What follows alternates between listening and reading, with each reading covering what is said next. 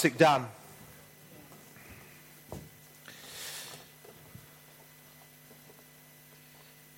Just before I come to my message, really appreciate everybody who's put the service together and has been involved in it. You've all done an absolutely fantastically amazing job, and we really appreciate it very much.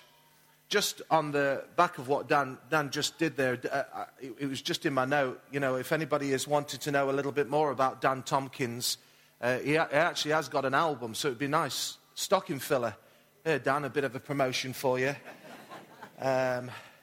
because he's got a fantastic voice. There's more to come from Dan. Just while I think about that as well, I understand there's a new baby in the house because Dan, who just sung here, is also a new dad. And I'm trying to... Where are you? You're just there.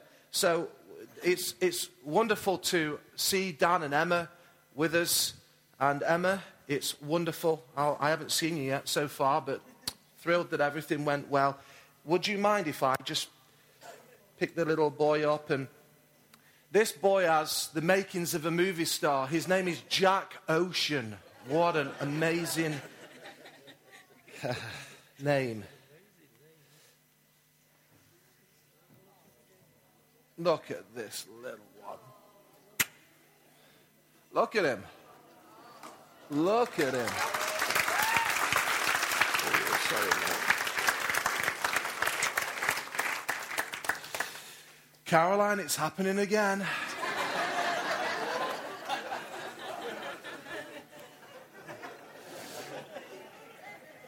The broodiness just waves over me.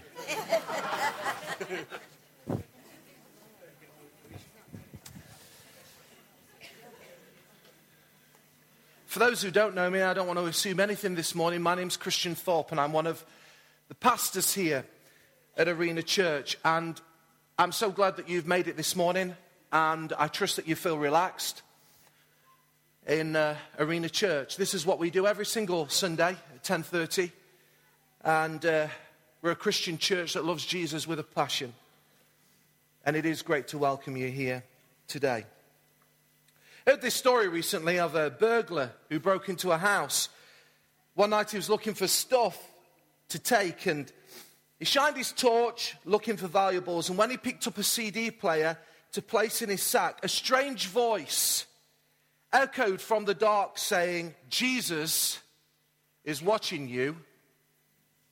He nearly jumped out of his skin, clicked his torch off and froze. And when he heard nothing more, after a bit, he shook his head, promised himself a holiday after the next big score, and he clicked the light on and began searching for more valuables. Just as he pulled a stereo out this time, clear as a bell, he heard it again. "Jesus is watching you." Freaked out, he shined his torch around frantically, looking for the source of his voice. Finally, in the corner of the room, his torch beam came to rest on a parrot. "Did you say that?" he hissed at the parrot. "Yep," the parrot confessed. Then he squawked, "I'm just trying to warn you." The burglar relaxed. "Warn me? Who in the world are you?" "Moses," replied the bird. "Moses?" the burglar laughed. "What kind of people name a bird Moses?" And the parrot answered, "The kind of people that would name a Rottweiler Jesus."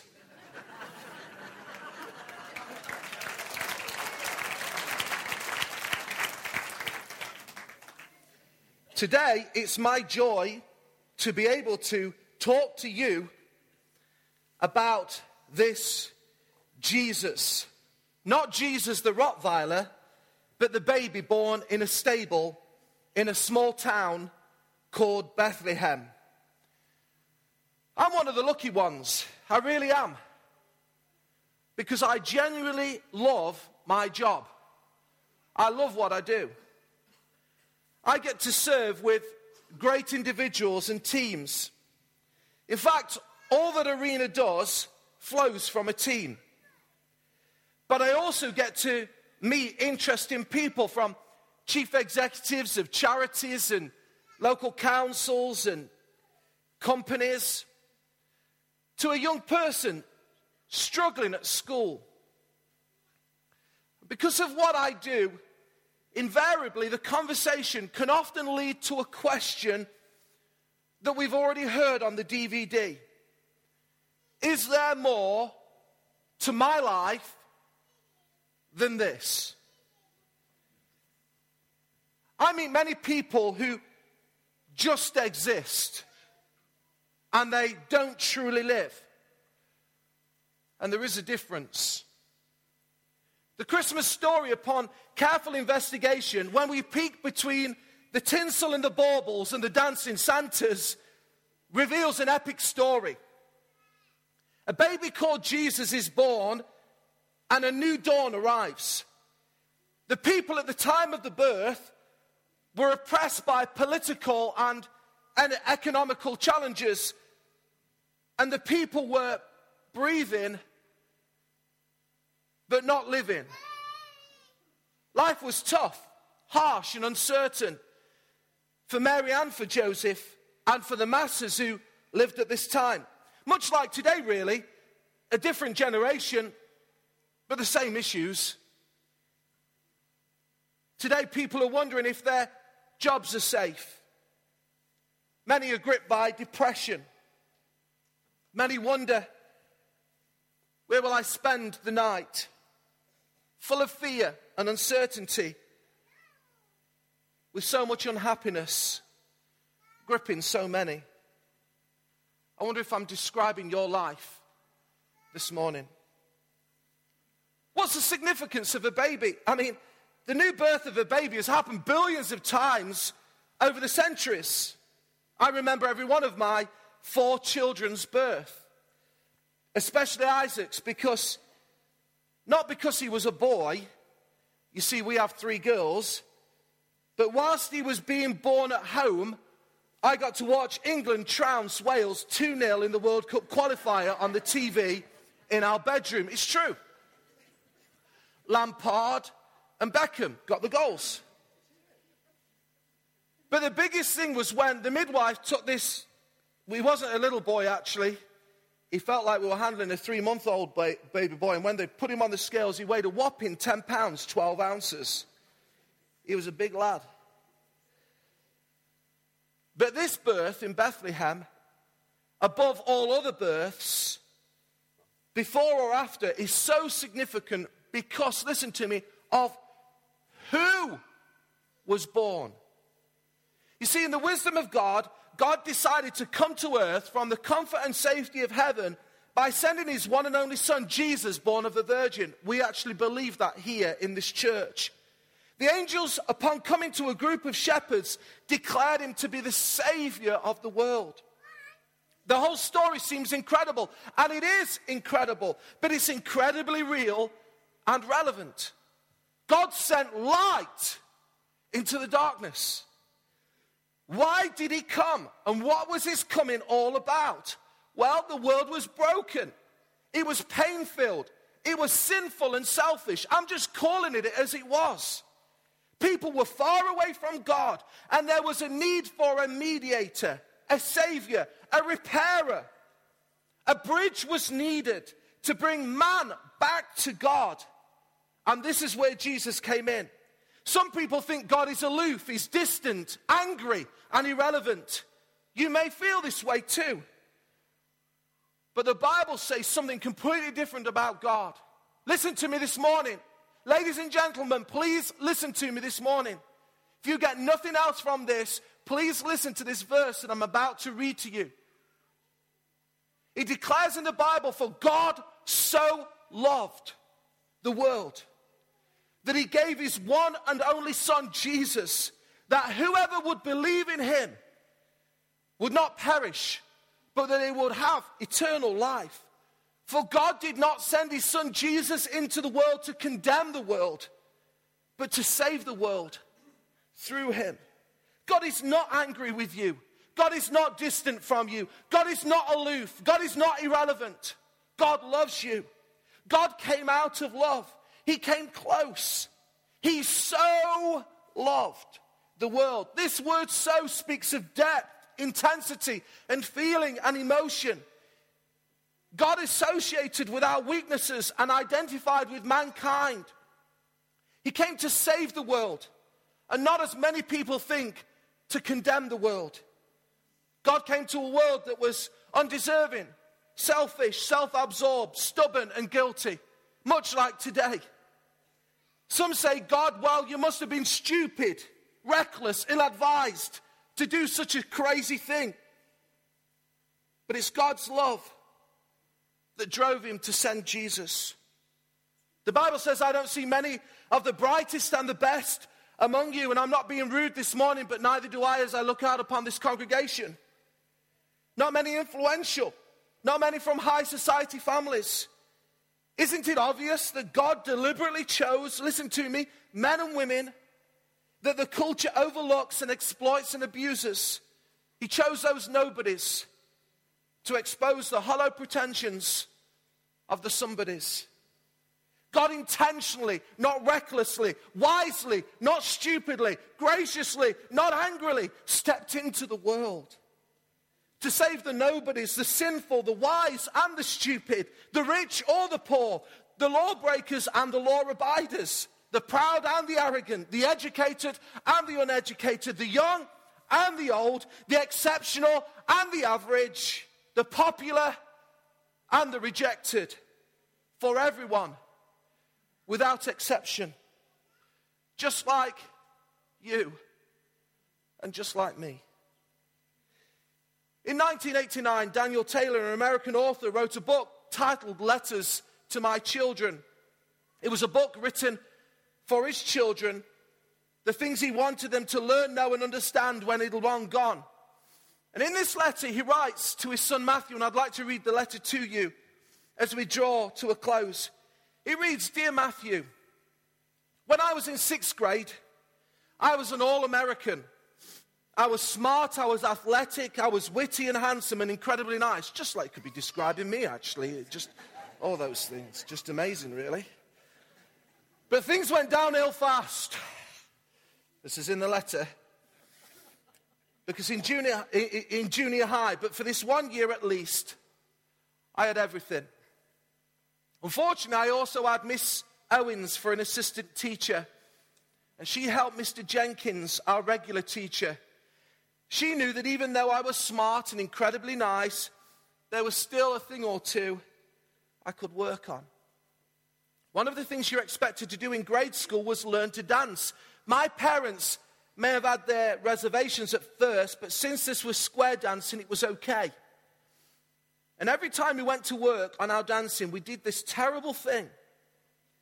The boys would all line up at the door of our classroom, and one at a time, each boy would take a pick of a girl to be his partner. The girls all sat at their desks. As they were chosen, they left their desks and joined the snot-nosed kids who had honored them with their favor. But believe me, the boys didn't like doing this. At least I didn't. But think about being one of those girls. Think about waiting to get picked. Think about seeing who was going to get picked before you. Think about worrying that you'd get picked by someone you couldn't stand. Think about worrying whether you were going to get picked at all. Think if you were Mary. Mary sat near the front of the classroom on the right side. She wasn't pretty, and she wasn't real smart. She wasn't witty. She was nice, but that wasn't enough in those days. And Mary certainly wasn't athletic. In fact, she had polio or something like that when she was younger. One of her arms was drawn up. She had a bad leg. And to finish it off, she was kind of overweight. Here's where Miss Owens comes in, because Miss Owens took me aside one day and said, Dan, next time we have square dancing, I want you to choose Mary. She may as well have told me to fly off to Mars. It was an idea that was so new and inconceivable that I could barely hold it in my head. You mean pick someone other than the best, the most pretty, the most popular, when my turn comes? That seemed like breaking the law of nature or something. Then Miss Owens did a really rotten thing. She told me it was the Christian thing to do. I knew immediately that I was doomed. I was doomed because I knew she was right. It was exactly the kind of thing Jesus would have done. I was surprised, in fact, that I hadn't seen it on a Sunday school flannel board yet. Jesus choosing the lame girl for the Jewish dance. It was bound to be somewhere in the Bible. I agonized. Choosing Mary would go against all the coolness I'd accumulated. The day came when we were to square dance again. If God really loved me, I thought, he will make me last. Then picking Mary will cause no stir. I will have done the right thing, and it won't have cost me anything. But you can guess where I was instead. For whatever reason, Mr. Jenkins made me first in line. And there I was with my heart pounding now. I knew how some of the girls must have felt. The faces of the girls were turned towards me, some smiling. I looked at Mary and saw that she was half turned to the back of the room, her face staring down at her desk. And Mr. Jenkins said, "Okay, Dan, choose your partner." I remember feeling very far away. And I heard my voice say, "I choose Mary." Never has reluctant virtue been so rewarding. I still see her face undimmed in my memory. She lifted her head, and on her face, reddened with pleasure and surprise and embarrassment, all at the same time, was the most genuine look of delight and even pride that I had ever seen before or since. It was so pure that I had to look away because I knew I didn't deserve it. Mary came and took my arm, as we'd been instructed, and she walked beside me, bad leg and all, just like a princess. Mary is my age now. I never saw her after that year. I don't know what her life's been like or what she's doing.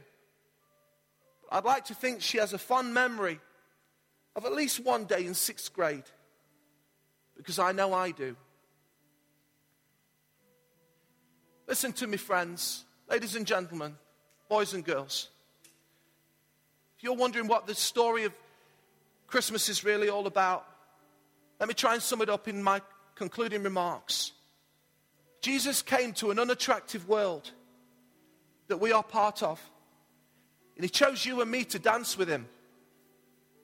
The perfect kissing the imperfect, the most holy touching the lowly, light embracing darkness.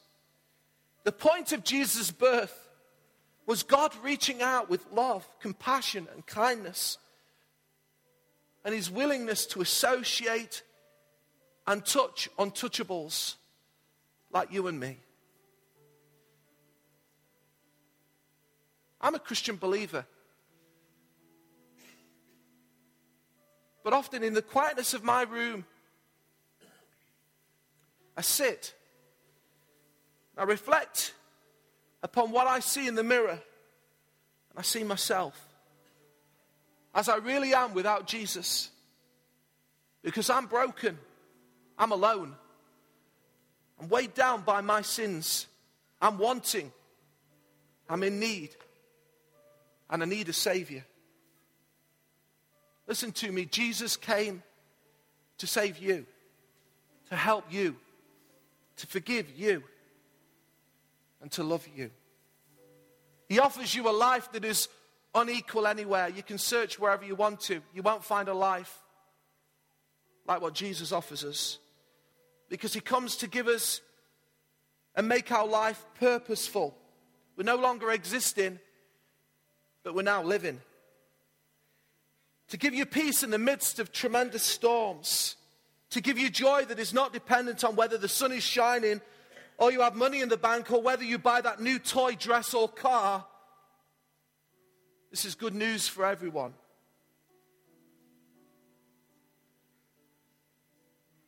Jesus, I really believe he asked me personally to invite you this morning to receive this free gift of salvation through his son Jesus. Sure, you've been in many Christmas concerts, but this is like no other concert this morning for some of you. You're experiencing things in your heart like you've never experienced before. And it's Jesus. I remember as a teenager responding to Jesus as a result of a man standing and presenting the gospel, the good news, like I've done this morning. And I remember responding to this is simple invitation by praying a prayer that I'm going to pray this morning. This morning, you may need to come back to God. This morning, you may need to come to God for the first time. But I want to invite everybody from the front to the back, from the left to the right, and all in the middle to respond to the free gift of salvation. I wonder if we just quietly close our eyes for a moment. If you have children, just keep them with you just for a moment. That's all we're going to be now. If you want to receive Jesus as your Lord and Savior, I want you to pray this prayer quietly in your heart and really mean it. Jesus, I know that you are the Savior of the world. Thank you for loving me even though I have wronged you and I am so undeserving of your grace and your mercy. I recognize that you are the light that shines in the darkness. Thank you for coming to earth and identifying with me. And the sole purpose of you coming to earth was to die on a cross for my sins, to take away my old life and its ways, and to give me a new life, a brand new start. And Jesus, I receive you as my friend and as my Savior and as my Lord. I invite you to come into my life and take control. I receive this new life that you offer me today. While every eye is closed and head is bowed, my eyes are open, but I don't want anybody else's eyes open. If you've prayed that prayer this morning, I really believe and know that people have prayed it. I wonder if you just do one thing for me, just so I know that you have responded. If you just quickly lift your hand where you are and put it down again. Thank you, thank you, thank you, thank you, thank you. Anybody else? Thank you, thank you, thank you. Anybody else this morning who's saying yes to Jesus? The very last time. Father, I pray for every one of these people who have responded to your invitation. I ask now that you would fill these people with your love and with your peace. I pray that you would wash them clean from the inside out. Holy Spirit, do your work. I ask this in Jesus' name. For those who prayed that prayer this morning, there was numbers of you. Numbers of you I don't know. You may have come with somebody this morning. You mustn't feel embarrassed by what you've just done, because you've made the greatest decision that you can ever make. The Bible says all heaven rejoices with those who have responded to Jesus. So we rejoice with you. But I want to encourage you to do just two things for me. First of all, if you've come with somebody, as you're driving back with them, or as you're walking back with them, or whatever you're doing, just say to them, I prayed that prayer, Margaret, or I prayed that prayer, Jimmy, or I prayed that prayer, John. And they'll be able to help you. If you didn't come with anybody, then you need to see one of the guys who have been on the platform. And we'd love to talk further with you. The second thing is, if you don't own a Bible, you may say, well, what do I do with this? Because you've got to do something with it. We want to give you a Bible this morning. We want to give you a free gift. I just encourage you, please. There's a resource hub, a reception area just downstairs. They're all ready, the receptionists. They all know what you're coming for. There's Bibles and resources. They're all available. So don't feel like, well, no, I wasn't. We want you to come and take a Bible from us. I want you to just begin to start to read the New Testament, the Gospels, Matthew, Mark, Luke, or John. Just begin to read over this Christmas time. Just begin to read a few verses. And I'd encourage you to not just think, well, I'll come to church once a year. Because it's important when we've made a decision like this to get amongst a group of people who love Jesus like we do. If there's another good church nearby where you live, well, that's great. Go to that church. But get in a church that'll really encourage you.